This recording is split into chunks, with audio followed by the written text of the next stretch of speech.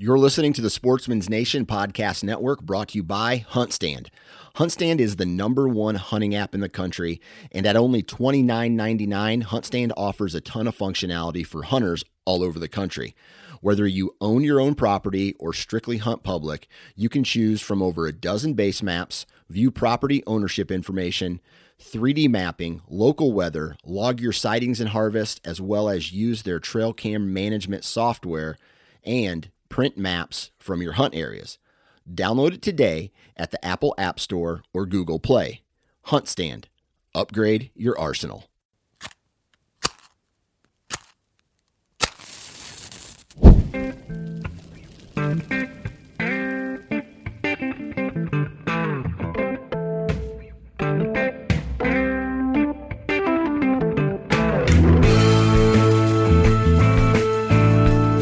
Welcome to the Huntavore podcast, powered by Sportsman's Nation, where we celebrate the hunting and fishing lifestyle through the utilization and consumption of our wild game. No egos. Fork in hand, beer in the other. No status. A piece of red meat on a hot grill and turn it into a burnt offering. Just catch it, cut it, cook it. This is episode 88, Huntavore's Big Why and Self-Reliance. On this episode of Huntavore, Nick is on a solo ramble on this one. Being the first podcast episode of the year, he wanted to get himself right with his thoughts. Looking back into 2021, a glaring theme was supply chain issues. Trying to combat this problem, Nick has declared the word of 2022 as self-reliance and highlighted steps taken to separate from the domestic food system that is struggling. Nick also answers for himself the big question of why do you hunt? Not to try to condone his actions, but to solidify his passions for natural wild protein and elevating it to a desirable, nutritious food. Before we begin, as we start a new year, I want to highlight the partners of Huntavore. First is Tapacu, a family-owned and operated company creating wireless, multi-probe food thermometers for in the kitchen or at the barbecue. Jacob and Gina are amazing people to work with, and their passions align seamlessly with my own. I'm so happy to be working with them here in 2022. A new partner to the show is Meat! Based in Missouri, USA, Meat brings commercial quality meat processing equipment directly to the home butcher. I'm excited to start this partnership because they approach wild game processing as seriously as we do. Down in the show notes, I will have links to both their pages, and each of them offer a 10% discount using the coupon code. So check them out, and thanks. All right, on with the show. Well, hey, folks. Gorgeous. Last day of 2021. It's above freezing now, and we're getting some snow melt. In fact, my middle boy and I just got back from a go-kart ride. That was one of the big gifts from Nana Papa, was a go-kart so that they could tear around the family properties. And I can tell you, that middle boy knows how to tear around. In fact, I still have mud somehow down in my shirt, even through a Carhartt jacket. But we're back from that. Upstairs, I can hear my oldest and my wife tuning guitars and trying to play musical instruments. And prior to the ride, I got to cut up a friend's deer. I was still working on that, so we got it parted out, cleaned up, and it's ready to get vacked. So I wanted to, for this episode, take a little bit of a different path. Not that we won't talk kitchen fare or have delicious items on the menu, or really be talking about what is the best way to use a certain cut. That is what we do here, and that is what I'm going to continue to do. But I wanted to take this first episode of 2022 and go back to a very rudimentary question, and that would be the question, why? I feel that in this day and age, you can't just do something to do something. Everything is questioned.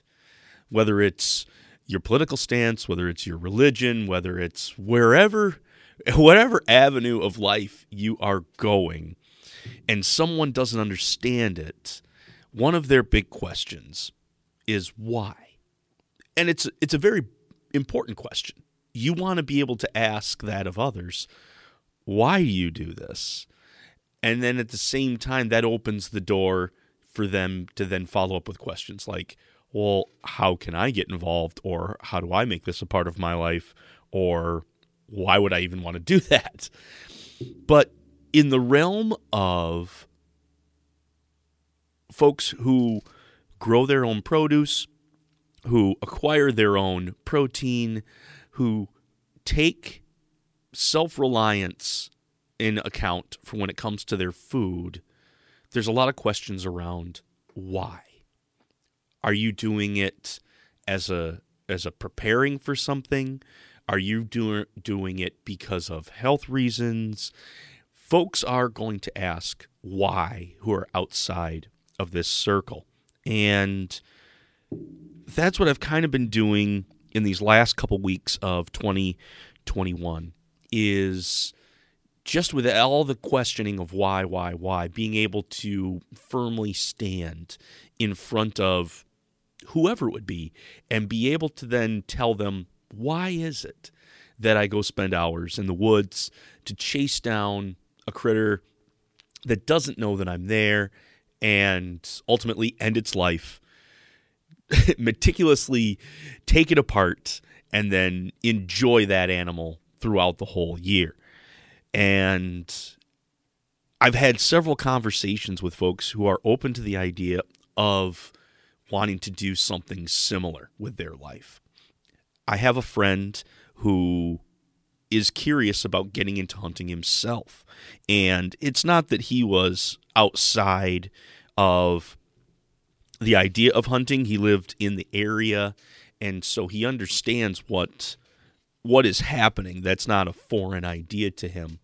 But he had some big questions of why is this going to be important? Why do I do it at year in and year out? And how can I begin to start that? How can I begin to understand and get this amazing gift of wild food that I can then enjoy? He's very much on the idea of, I want to break away from these systems that have been created because he feels that they are faulty, that the systems in place, like our food system, is basically being overwhelmed. And that's not due to anybody's like greediness or anybody's wrongdoing for have this happen. It is that we have a lot of people here in the United States, and a lot of people enjoy meat and want to get meat to sustain themselves and their families, and the backlog of animals after this pandemic and slaughterhouses being basically dated out for the next year on when animals are brought in, and just a lot of hoops to go through, whether it's the inspection policy, whether it's the processing, whether it's the getting it to the grocery store. There's just so many hurdles and links along the way that it opens the door for something to go wrong. And we have witnessed that a number of times these past couple years. And he wants to get away from that. He's a realist, though. He realizes that, you know what, I strive to be a person that gets off the grid, that I don't need anything else to sustain me. I can power my own place. I can heat my own home. I can XYZ every process that I want to be able to do. But again, like I said, he's a realist. He realizes that not all that can be accomplished. And this conversation that I had me thinking about this past year, and like the word that we used a lot this past year, or that we heard a lot, I would say, would be supply chain issues or delays due to supply chain or due to labor. Somewhere along the line, the supply chain was screwed up. And a lot of that was for just consumer products. The tankers all out in the bay right now of, is it San Francisco or San Diego? I don't know which one. But anyway, the backlog of all these ships, it's a reality that if we're going to rely upon someone else to bring me the goods and services that I need, I'm going to have to be patient. I'm going to have to really, really learn to be patient. And then there's the idea that, why do you do what you do?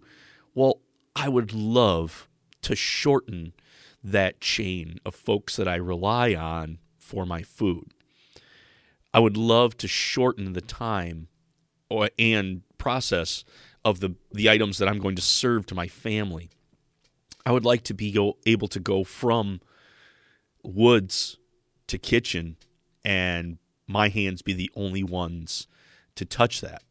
I find value in that. And this discussion that I had with a friend who is very open to the idea of learning the ropes and wanting to, get a beer and talk about this and kind of help equip him to mentor him through this next year of hunting to at least attempt it.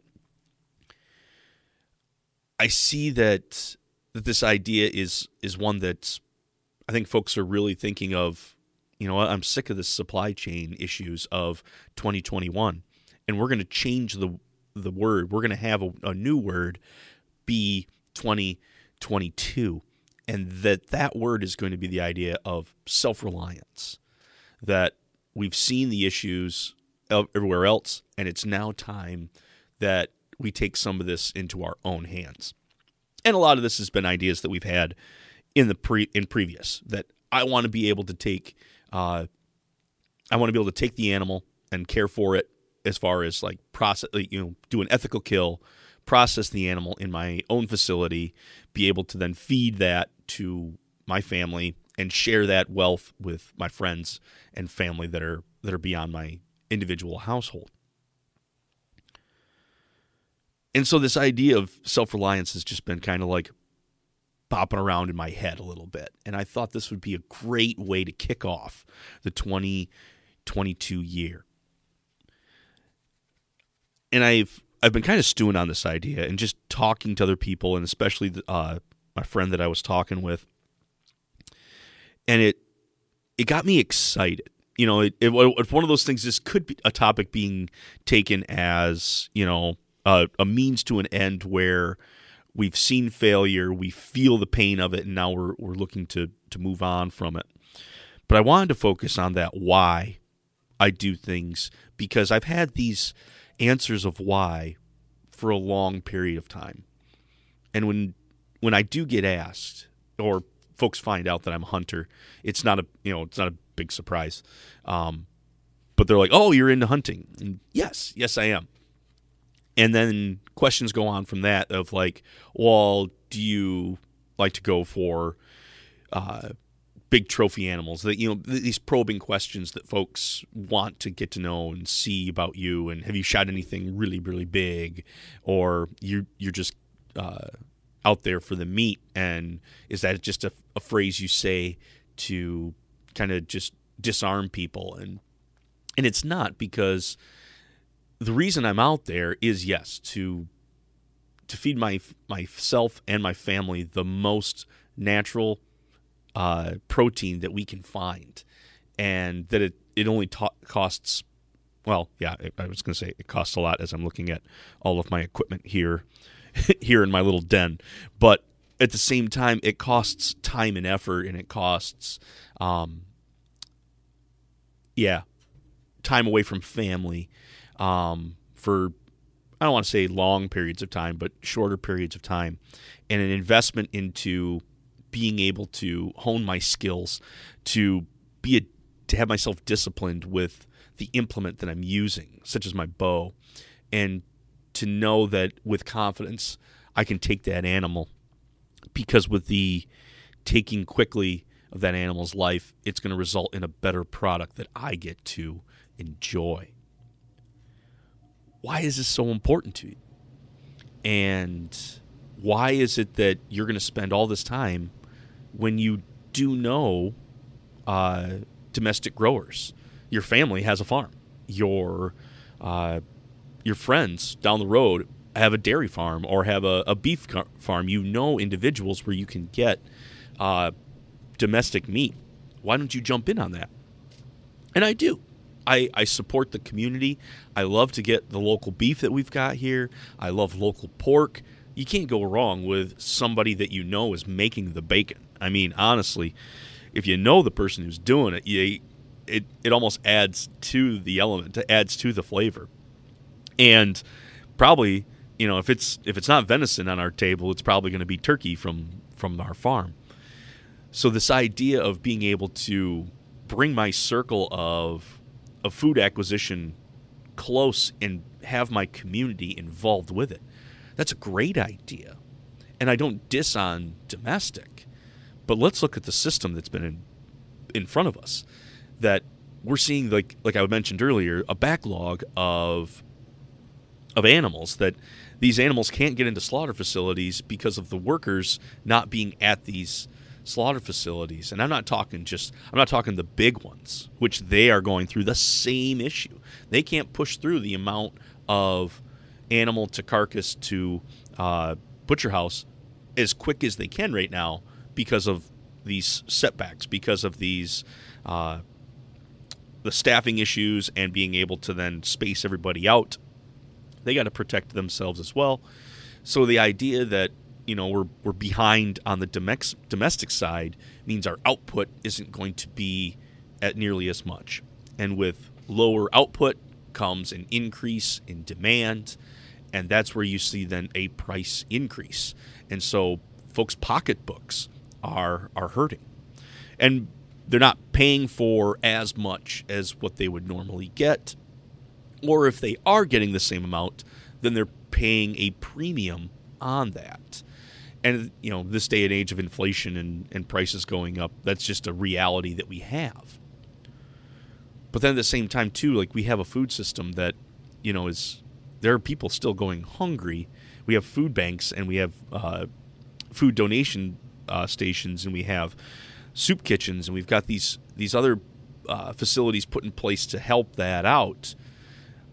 At some point, our food system is going to get so strained that not everybody's going to be able to get what they want, or be able to get, I would say, what they need. And that's a scary situation. As hunters, we only take up like 10% of the population. And we gain our food from the landscape outside of that domestic system, which you would think then, hey, by being outside of that system and only supplementing with it, we give ourselves a little bit of a break in that domestic system. I like to use this idea when I do talk to somebody who is not all in on hunting, that they look at it as a sole act of just like harming an animal, where honestly I don't want to harm the animal, but in order for me to get the sustenance that I need for my life, for my family's life, that life has to be taken. They look at it as an individual scale. But then if we look at it on a broader spectrum, that if we can work outside of this system, that 10% of the population can give a break to the domestic system, that it's going to be able to, we're going to be able to feed more because we are not needing that extra steak from a beef cow, but we're going to be enjoying venison or wild hog or whatever we've got in front of us, our fish, our upland birds, whatever we've got, we can supplement with that, giving a break to the bigger, broader system. And I think back to a discussion that I had with Shane Mahoney when I had him on, a year ago? Anyway, too long ago. I need to talk with that gentleman again. But he brought up an interesting point that if we accumulate and we calculate how much wild game is being taken through his initiative called the Wild Food Initiative, the Wild Harvest Initiative. Excuse me. If we accumulate that, and we can be able to put a number of either pounds or value or whatever to that, imagine if that value, imagine if the whole wild game bounty was stripped away. You can't have that. That is no longer something that is viable, and you need to then jump into this domestic system. I think that is more than enough to break that system, because you're inviting that 10% who enjoy protein, who enjoy meat, and have had it be a huge part of their diet, and you now include them into a system that is already struggling. And I know folks are making their own decisions on dietary choices. Some people are leaning towards veganism. Some people are just, I don't want to go that far, and I'm going to just be a vegetarian and only select a few animal products to use. And then you've got others that are saying, like, well, maybe cut back on the amount of meat that I have per week or per day, trying to think of ways that they can do that themselves. And as far as to be able to have protein, I desire that every day. I find it a very good fuel source.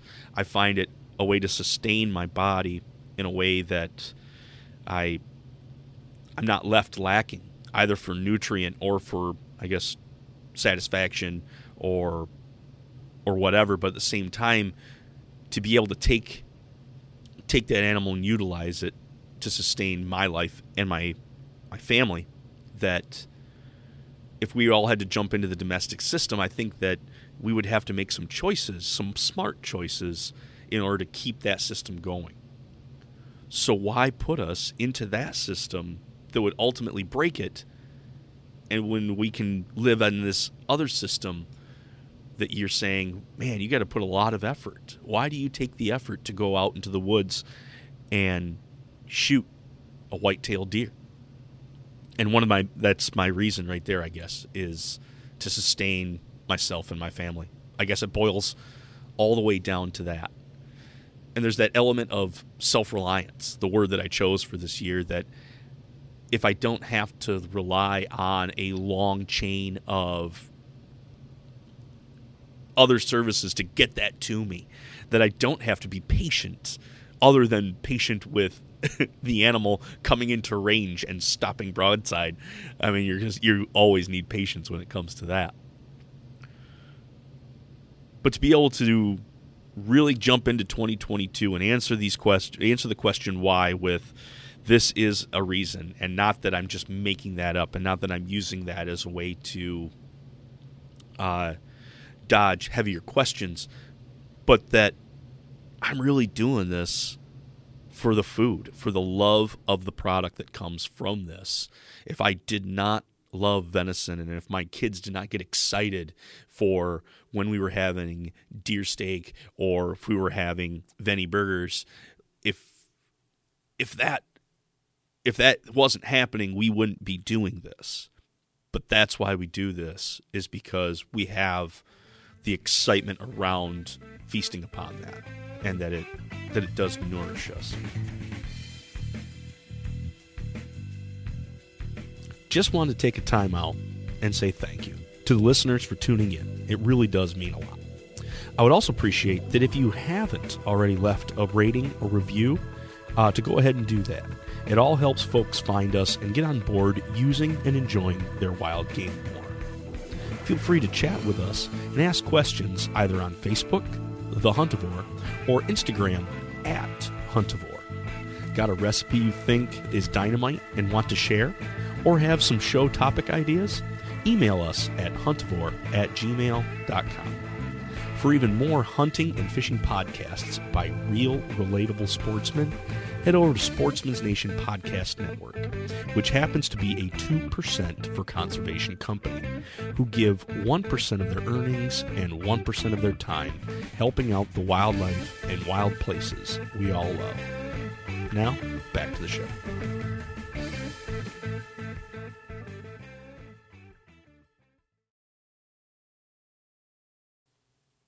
And so this idea, the idea of self-reliance, the 2020 word that I'm going to use so much to combat the supply chain stuff and the fact that people can't get what they want to get.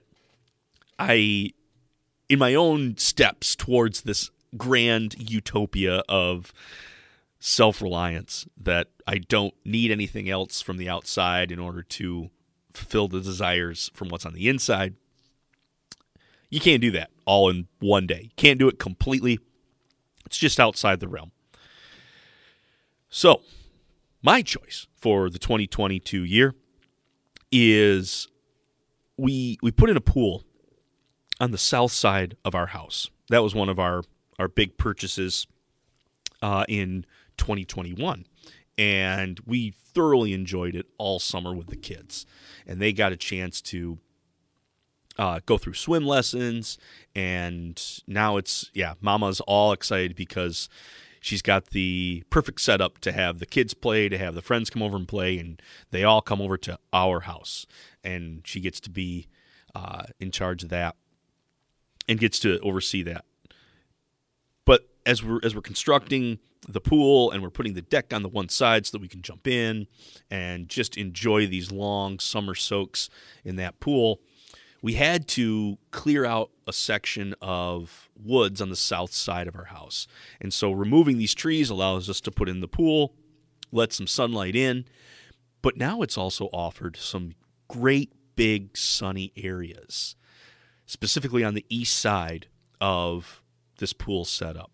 There's a large open hillside.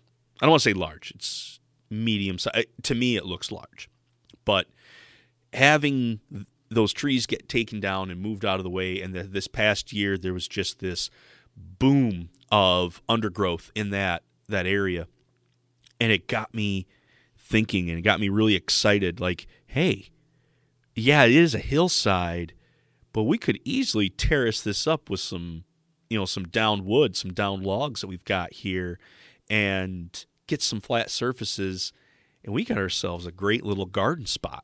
It's close to the house. It's going to get probably the most sunlight of any part of our little piece of property, and it's small. Jonah Curtis, we talked to him a couple episodes ago, and his idea when we talked on his first episode was, if you're going to have a garden, start small. Find something you can take on, something you can keep up with. If you get too big too quick, well, then you let things go to everything weeds out, and you don't go back and take care of it, and then eventually, like, your bounty is lessened because the amount of care that you give it. But this little area would be a great start, and it's using a element of our property that there's not a whole lot. I mean, it's kind of a hillside. There's not a whole lot you can do with it unless you terrace it out and get these flat areas in there. So it'll be some fun work with the skid steer and a lot of shovel time. But at the same time, moving those logs in the way, terrace this out, and give myself a garden that I can then begin adding one more element of self-reliance into my food system. That I'm already gaining the protein. I'm already shrinking down that process. So if it's wild game, I'm acquiring it myself. And if it's domestic, I'm going to someone that I know that I'm going to get this product from. And now to take that one step further in my produce and be able to say, well, now I'm going to grow my own food. Living where we do, though, I think it's going to require a lot of effort, not only in the weeding aspect, the competition for soil, but I think it's also going to be a competition for greenery. I think I'm going to have to really find a way to keep the critters, the squirrels, the rabbits, the deer, out of the said garden. Keeping it close proximity to the house, I think, is going to help. But I tell you, the squirrels and rabbits, they are sneaky buggers, and they love our landscaping. And I haven't put a whole lot of effort into landscaping, but it is amazing to see how a certain point during the summer, hostas become the greatest treat. So maybe they'll just maybe I'll plant a whole bunch of hostas off to the one side, and maybe they'll leave my tomatoes and whatever else I decide to grow in that garden this year. But taking Jonah's advice, we're going to go small with it. We're only going to do a few plants. We're going to really cage them up as far as the tomatoes go. I like squash, and so to have a couple squash vines out there and have those sprawl around, I think that would be really good. Find a way to net over the top of at least the fruit once it's been made. Once I get a squash grown, get a wire basket put over the top of that, just so that critters don't get into trying to eat that thing before I can get my hands onto it. But anyway, I digress. So I'm answering my question why, and I'm kind of elaborating on, well, what am I going to do about it now this year? You've decided to take one more element of your food sustainability into your own hands and not let a system take care of that. I hope you enjoyed this ramble, not because that I don't want to have a bleak outlook. I don't want to have a outlook that's like a doomsday and now we need to go prepper style and everybody get several freezers and fill them as quickly as possible. That's not where I'm going with this. But I feel like a good start to the year is to answer, what am I doing and why am I doing it? And when you hear the answers of, well, Nick, why do you continue to hunt? Why do you take all the time and effort to do this in order to go pursue animals? Ultimately, that you're going to kill. You're going to then take them apart. You're then going to cook them. Is what you're doing worth it? And absolutely, yes. Yes, it is worth it. So all that said, I'm glad that I was able to share some thoughts with you on this first episode of the year. I hope that you're encouraged a little bit by asking your own why questions and that you're happy with those answers. Why do you do this? Well, it's because my friends do it. Is that as potent as you want it to be? And if you're going to continue to do that, maybe you need to look at those reasons why. I do this because I've been chasing this buck for 3 years and I've gotten close to getting him. If you're happy with that challenge, by all means, continue to go after it. The other aspect of why I do things is the element of sharing. And so I'm going to take a moment and I'm going to share a recipe with you. If you've got liver frozen in your freezers, this is the time that you're going to get a chance to use it. So I took a stab at a Cajun sausage, boudin, and I was very intrigued in the fact that it did use not only some sort of hard-worked muscle, usually done with pork shoulder. I chose a mid-roast of venison. So front shoulder, humerus bone, that mid-section that does work very well in a braise or in a stew pot. I ended up taking that and going to make it into some boudin sausage balls. Also in the recipe, it calls for upwards of 6 ounces, so, a third of a pound of liver. And usually I've seen it use chicken livers, I've seen them use pork livers, and I think they like to stick to that in the fact that it's going to be a milder liver in taste. But be it that I have this venison liver, I need to use it. I am going to end up making some boudin with it. Didn't have my grinder system up to date yet, so there wasn't really a good way to case it out as far as to get a sausage press and to actually case them out. So I went with the ball idea, and I really, so far, really enjoy it. So I've got my shoulder cubed up, and it's upwards of like 2 pounds there. And then I've got, it called for 6 ounces. I think I ended up putting in 8 just because I felt like, that's not enough liver. I think I want to add some more. Like, I really want to taste the liver in this recipe. So 6 to 8 ounces diced. I added 2 stalks of celery. I added a bunch of garlic. It loves garlic. I actually had 6 cloves of garlic minced up in that. 2 types of peppers, a poblano and jalapeno. The poblano offers a unique flavor that is they usually use what they call the Trinity, which would be onion, celery, bell pepper. But I chose not to go with the bell pepper. I went with the poblano, and then I wanted some heat in this sausage, so I used 2 jalapenos.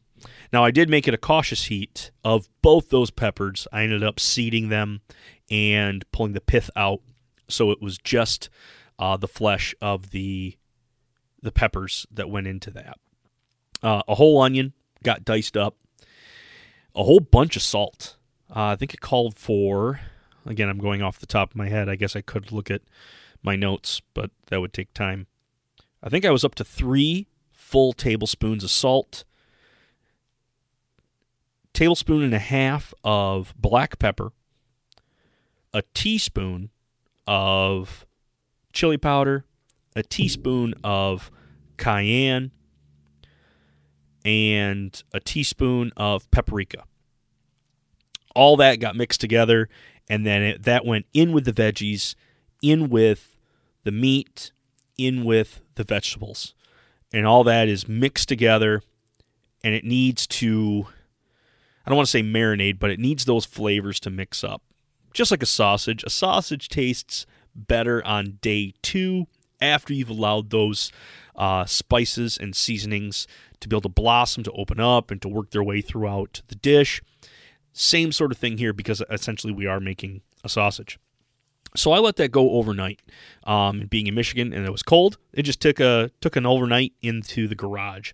And so that's where that sat out on my freezer there. All right, so I brought it in the next day and was able to put it into a pot and went for a low stew. You wanted to first bring it up to boil so that it was rolling, and then you bring it back down to a simmer. Now that simmer is going to be for like 1.5 to 2 hours. You want that meat to be fork tender. And you're also thinking too, like, well, isn't that a long time for that liver to be in there as well? Yeah, that liver is going to get cooked all the way through, but it's going to be okay. Don't worry. So after that has gone through and it has simmered for a couple hours, and you can basically stick a fork in the pieces of meat. You're going to want to put a colander into another pan, and then you're going to want to be able to strain out the meat, the veggies, the liver, everything that's a whole piece. You want to be able to separate that from the liquid. Now, don't get rid of the liquid. We're going to need that. So I held off my liquid, and I took those pieces and ended up running it through my cleaver. So I have an old cleaver, and I ended up going back and forth and chopping the meat instead of going through my grinder. My grinder setup is not ready to go right now. It would have taken more effort to do that than it would have to just use the cleaver. So chopping away that I go. Maybe it took a little longer than a normal run through the grinder, but at the same time, I would chop through, and then I would fold the meat from the corners up on top, and then run my chopper through again, mix it around, pile it back up, chop through again. And at first it didn't feel like I was doing anything, but then after probably about the 5th or 6th pass through, I really started to see it getting real fine, and I started to see that it was beginning to work itself together, like it could become something that would be packable, because we're going to be making the balls out of this. While this was all being done, I've got rice cooking on the stove, and I ended up going with a brown rice because that's what I had. You could go with a white rice. You could go with a quick rice. I had the cheap long version stuff. So, again, it was good to have that going while I was beginning this chopping session because by the time I was done, so was the brown rice. And those get incorporated together. I went with probably about 4 cups. It's like a 1-to-1 ratio of rice to boudin ground at this point. So I mix those together, and it's basically half and half rice and sausage. The last step of this is where we used our liquid. And you ladle that liquid back in, and then you continually to mix, not only to disperse the meat and the rice, but you want to be able to incorporate that liquid as much as you can into the mix because it's going to begin to absorb that. I do need to take a quick time out because we got to talk about that liquid. I forgot something that I tried out. So, Tim Gunn from Live Wild, Eat Wild. Took me a second.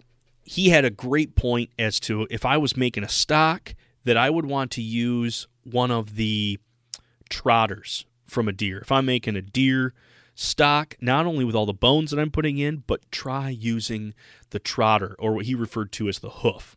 And it's basically that lower section. Now, I ended up skimming out that lower section of what I would refer to as the hoof, and I found where the joint of where the hoof and the bone was at. I wasn't quite ready to stick the foot right into my stock pot, so I actually cut it off at that joint, but that bone alone had a ton of connective tissue on it to be able to help to articulate the hoof and whatnot. So I ended up taking one of those and sticking it at the bottom of the pot. So when I was doing my initial simmer, I had that in there, getting some extra collagen that's going to work itself into my liquid. I think you can see where this is going. Let's fast forward to where we were at. I'm now ladling that liquid back into the pot, and I'm going to let this now soak into the mixture. I want to be able to, go ladle at a time so I'm not getting soupy, but I want it to get pasty. When I get that pasty feel where I know, after a little while, after this sets up, it's going to be real tacky. I'm going to stop there with the liquid, put the plastic wrap on top, and then it's got to go and sit for a couple hours. I gave it 3 to 4 hours. Overnight would probably work better, but I gave it 3 or 4 more hours out in the chilled garage that it was just going to set up. When I retrieved it, it was still a little soupy, but I could really feel where that collagen wanted to really hold things together, where what would be soupy at that point has now become tacky, has now helped it hold itself together. I used a melon ball scooper, and I scooped in, it was probably a little bit less than a golf ball, and I could then portion that out. I made the ball up, and I stuck that onto a parchment-lined baking sheet. Because what I did is I ended up lining these all up in there. I got 24 to a pan. I think I had, 4 rows by 6. I had it at a nice big amount of these things as I pulled out of it. Like if you're going for a big party, this is a good batch to make that off of. And then I took those now made balls, and I will put them into the freezer. And I let them freeze entirely. Here's where my thinking was on that, is that they were still a little soupy, so they needed to get a little bit more chilled for that collagen to set up. But then I was also thinking of storing these boudin balls. I took 12 to a party of 4 adults and a whole bunch of kids. Kids didn't even look at these things. But that amount of 12 was a great appetizer for the 4 adults. And here I have upwards of 48 of these things. So I froze them all, and then I put flour in a bag, in a Ziploc bag, poured in these whatever amount that I wanted in. I was using 12s. That seemed to work, so I put a dozen into a bag with the flour, shook it around first, and just even in that time, the condensation of the ball starting to melt a little bit and having liquid on the side collected all that flour and floured each one beautifully. That's going to be twofold. One, that they don't stick to each other while they're in the freezer. They've got that flour coating that's going to keep them from sticking to all the other ones. Two, you need to go with the flour, egg, breadcrumb series here for the boudin ball, and this is how you finish it. Mind you, this is already a pre-cooked meal that we have got going on here. Your appetizer is already cooked even at this balled floured form. So all you're doing now is just merely warming it up and adding that textural crunch. So you get your egg whipped up, and then I used panko breadcrumbs. I ended up picking up like 3 of those things just because finally that I found where they were at. And I've usually just made my own breadcrumbs or basically smashed up a whole bunch of saltine crackers or Ritz crackers. But this time I was like, you know what, let's go the panko route. And so I took the frozen floured boudin ball, dropped it in the egg. From the egg, I pulled it out, stuck it in the panko, rolled it around, and then I lined up the basket with about 4 of those, dropped that into some really hot oil, and it was maybe a minute, 2 minutes in there.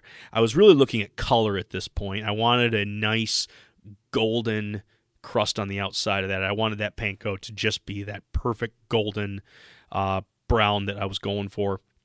And when I pulled them out, I ended up taking one, and I could actually pull it apart and in half. So just with the pinch of my fingers, I was able to separate that in half. The heat got all the way through that, leaving it not frozen in the middle. We don't have the the icy inside with the molten outside. We had it going all the way through, but then that beautifully crispy crust. And serving that up the other night to some good friends, they absolutely enjoyed it. I had one of the adults, not a big heat person, and I asked her to try it just for the fact that I knew she didn't like spice, but I wanted to see where the level of spice got. And she said, this is acceptable. This is fine. It did not overwhelm her. We did find, though, that the heat does build. So after she finished her boudin ball, she then made a comment that like, okay, I now taste the spice here at the end. Whereas I had folks that love the spice, and they said, yeah, this could use a spicy dipping sauce if we're going to go with that real authentic Cajun flair. So I was happy to know that folks that they love to stick to the mild side of things could enjoy these, but at the same time, there's room to play here with folks that really love the heat. It can go either way. So now, at our New Year's Eve party tonight, that's going to be what I'm bringing, as well as going to be these boudin balls. I think they're going to absolutely work out great with folks. I'm thinking maybe to go with some sort of spicy remoulade or something with horseradish sauce. I thought about going with like a cooling sour cream cucumber sort of thing with it. If folks are not into the hot and spicy, but I think for most of us, I think going with like a spicy remoulade or a mayonnaise with hot sauce and a seedy mustard and maybe some Worcestershire sauce in that would make a great dipping sauce that you could use. So anyway, that was my quick share that as we go along, that's something that we can glean from our quarry. That not only can we use a worked hard piece of meat, be it the shoulder, but we can use the liver that usually gets discarded, and this is just one way to incorporate more of our kill in this. And the fact that when you do make it, it makes a bunch, and then you can share this with others, whether they are other hunters, other anglers, or people that are completely new, and you can then show off why you pursue these animals. I know this has been an off-the-wall episode, that it's been me rambling, but I felt that it was a great conclusion to this year to take some of my ideas that maybe have been on the back burner, to just finish those out, to tie up the bow, and to be able to, place a finished or a completed on as we finish this year. And so this next year that's coming up in 22, looking at the word self-reliant, how can I add more producing into my life rather than consuming? How can I consume less? How can I utilize what I have more? These are ideas that are going through my head. So rather than ooh and ah and wish for that next knife, why don't I just find a way to make the old ones sharp?